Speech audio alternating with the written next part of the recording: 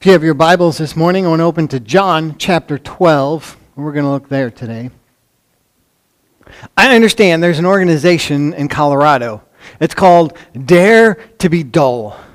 And their mission statement says this: we try to reach out to all other people out there who actually like Jell-O and washing their own cars, but have been afraid to admit it.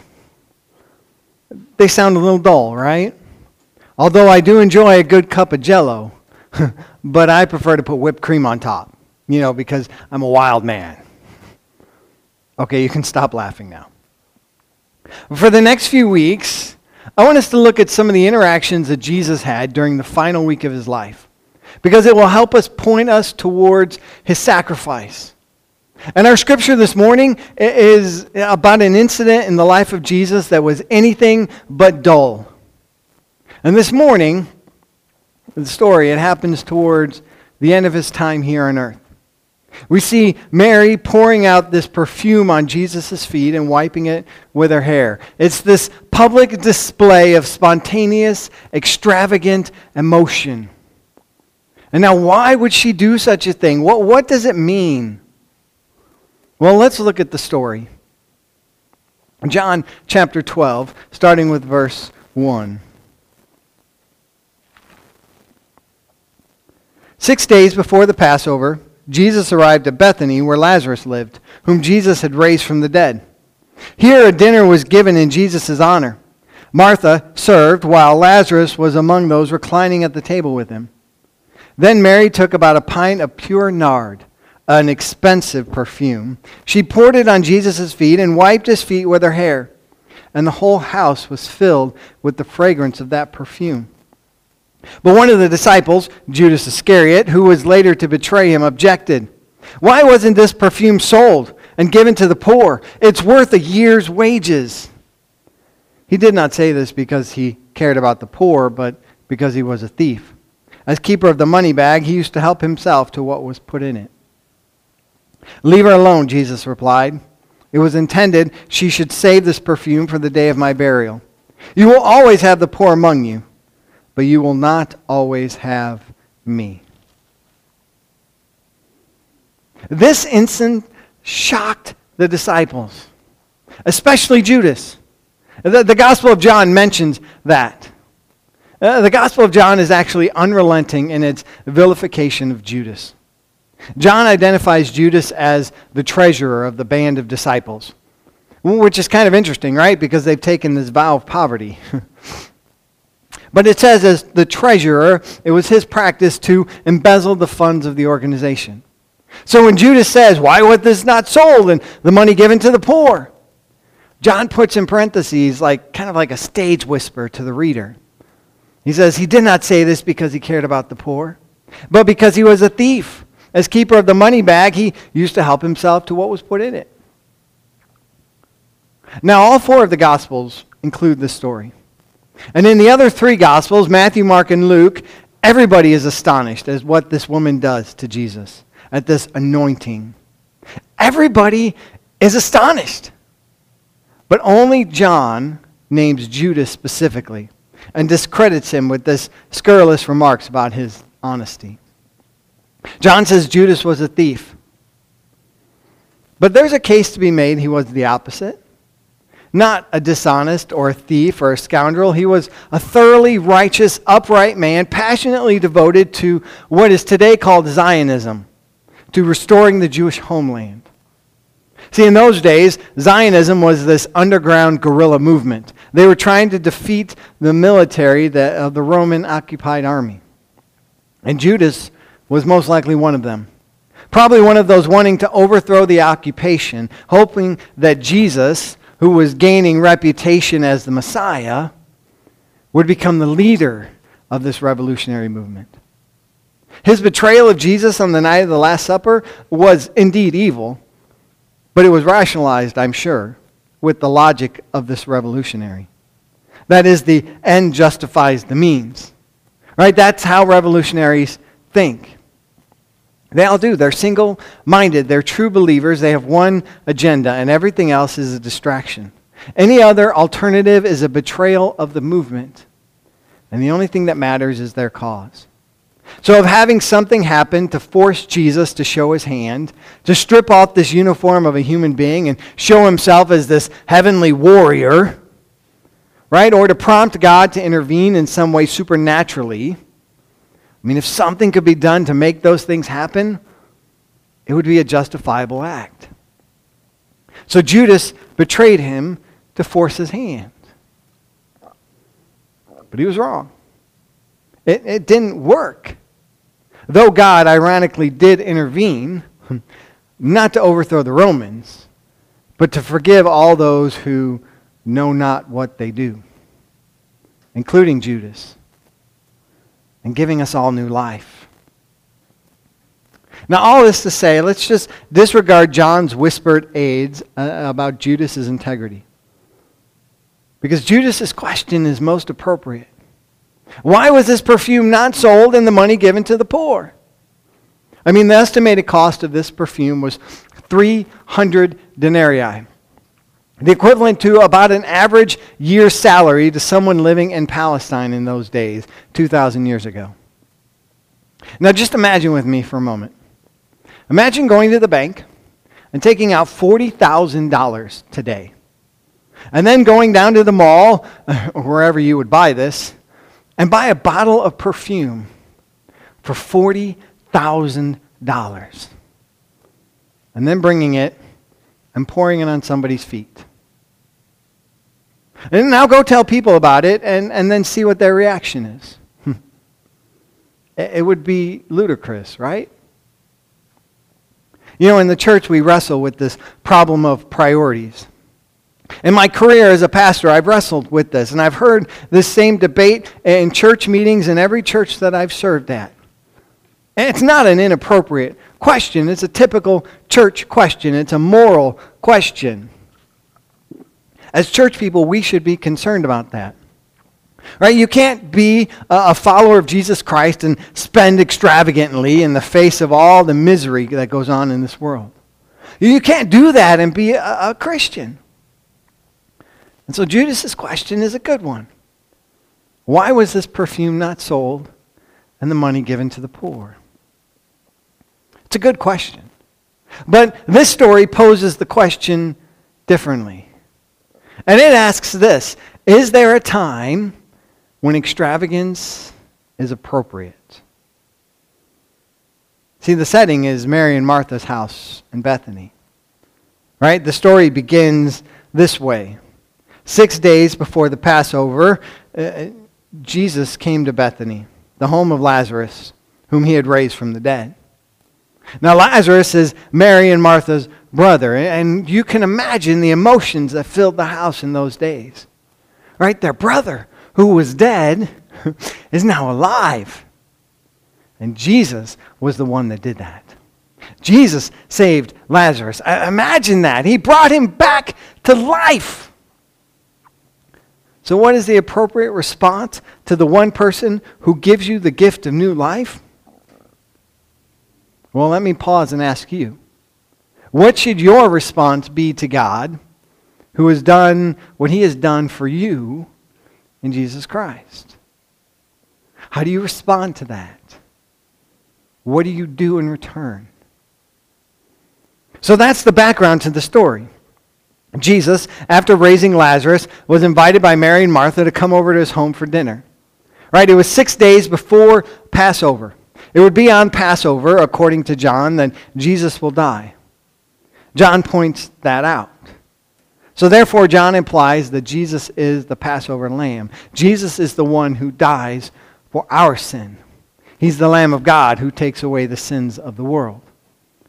He dies for all of us, so that all of us can live. So if raising of Lazarus from the dead is the background, and the crucifixion of Jesus is in the foreground, it was 6 days before Passover. So they gave a dinner for him 6 days before Passover. I like to think of it as kind of an appreciation dinner.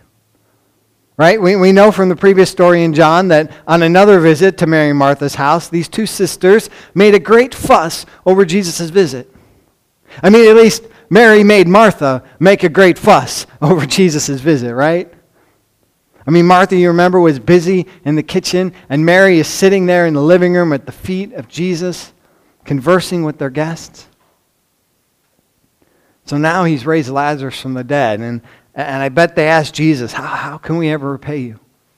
What can we ever do? How can we repay you for what you've done for our brother? And Jesus says, well, what about another one of those wonderful dinners? And Mary said, oh, no problem. Martha would love to prepare another dinner for you. And the night comes for the dinner. And the text says that Martha served, and Lazarus was one who were those at the table with him. You're looking a lot better now, Lazarus. Imagine the conversation would go. You got some color back, right? And then in the middle of the meal, Mary gets up, leaves the room, comes back, kneels at the feet of Jesus. Now, in those days, they reclined at the table in the style of the Greeks. Also, when they came into the house, they would remove their sandals, and servants would wash their feet because they were just dirty and dusty. And so Jesus is lying down. His feet are uncovered and bare, and Mary enters the room, moves over to Jesus, kneels, and pours this pound of perfume on his feet. And then she does it. Something equally extravagant and absolutely provocative. She lets down her hair. See, that is something that no respectable woman in that day would ever do in the presence of any man except her husband. She let down her hair. She wiped Jesus' feet with her hair. Are you shocked? Because you should be. Every single person who was there that evening was shocked. What does it mean? What is going on? Well, Jesus tells us. He says this, what she has done was done for my burial. 6 days before the Passover. See, we all know what was going on, right? When we know what was going to happen on the Passover. They didn't know. What she's done for my burial. See, it was tradition in those days for women to prepare the body for burial. And part of that preparation was anointing the body with perfumes, with ointments. So it was a prophetic act. It's in the tradition of the prophets who made their points dramatically by enacting some scene, by doing something that would get the attention of the people. And that's what Mary did. Mary got the attention of everybody. The anointing of Jesus, of his feet, did that. No one there was likely to miss the point. What she has done, she's done for my burial. That's the meaning of what she did. But there's more. He adds one more line, doesn't he? He says, the poor you will always have, but you will not always have me. Now we have to be careful here. That line, right? The poor you will always have, that's been misused and abused and misinterpreted perhaps more than anything else in Scripture. It's been used to sanctify indifference towards the plights of the poor. But nothing could be more contrary to the Spirit of Jesus. Jesus can never be accused of ignoring the poor. His instructions to us were pay attention to the poor. Right? To the rich man, he said, sell everything you have and give it to the poor. If you have done it to the least of these, you've done it for me. Over and over and over again, Jesus' message is to care for the poor. No, I think what this means is that there are going to be times when the need of someone at hand is more urgent than the need someplace else. And there are those like Judas, so principled, so committed, so dedicated to loving their neighbor in general, someplace else, someplace overseas, someplace across town, that they can't see that there is a neighbor right under their nose or right under their roof that needs help.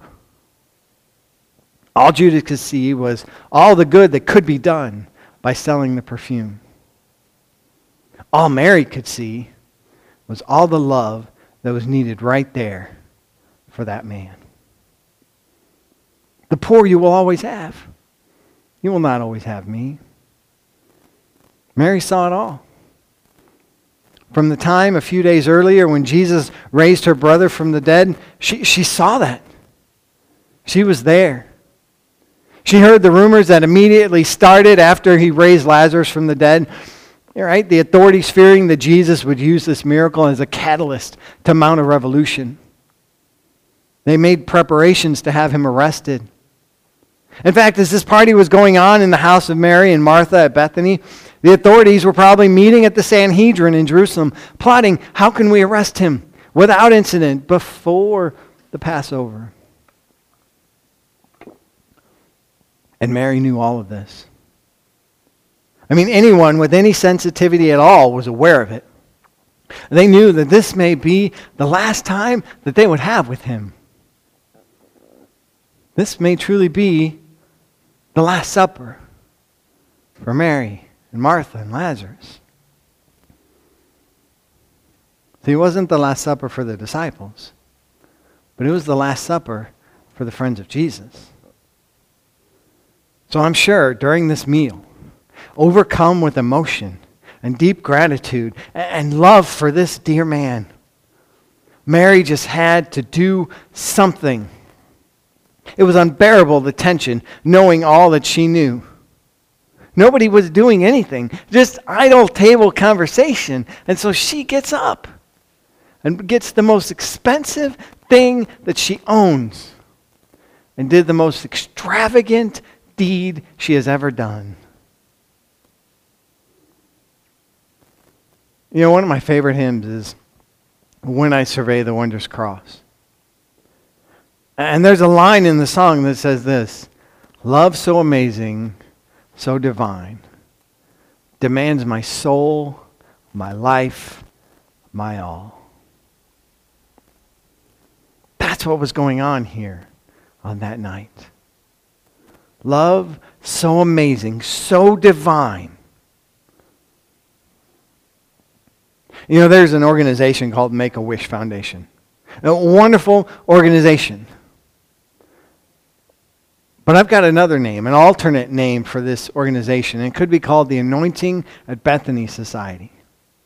Because you see, that organization does one grand, extravagant thing for a child or a youth who doesn't have long to live. They just pour out their gift extravagantly, just the way that Mary did, to tell this person, we want you to know that you are loved. We want you to know that you are important. 6 days. 6 days before the Passover, Jesus came to Bethany, the home of Lazarus, whom was raised from the dead, and there they gave a dinner for him. Martha served. Lazarus was one at the table with him. And Mary took a pound of costly perfume made of pure nard and anointed his feet and wiped them with her hair. And the house was filled with the fragrance. What an amazing night. See, can I ask you, as we close this morning, have you ever been extravagant for Jesus? Have you ever been extravagant for Jesus? Maybe that begins today. Maybe that means giving an extravagant gift to help the ministry of his church, either here at KV or maybe at camp or maybe to Ben or to Becca and Kurt or some great ministry. Maybe it just starts by giving him your life. I mean, that truly is the most extravagant gift you can give. It's yourself. But whatever it is, don't delay. Come by the church this week and talk to me. Visit with me. See how you can be extravagant for God with your life this week. Would you pray with me? Father God, we thank you for this example of Mary, willing to give everything for the man that gave her everything. Lord, as we prepare to celebrate Easter here in just a few weeks, help us to remember the sacrifice of Jesus, all that he gave for us. But may it serve as a challenge to each and every one of us. What can we give to you? How can we be extravagant for you? And we pray this all in Jesus' name. Amen.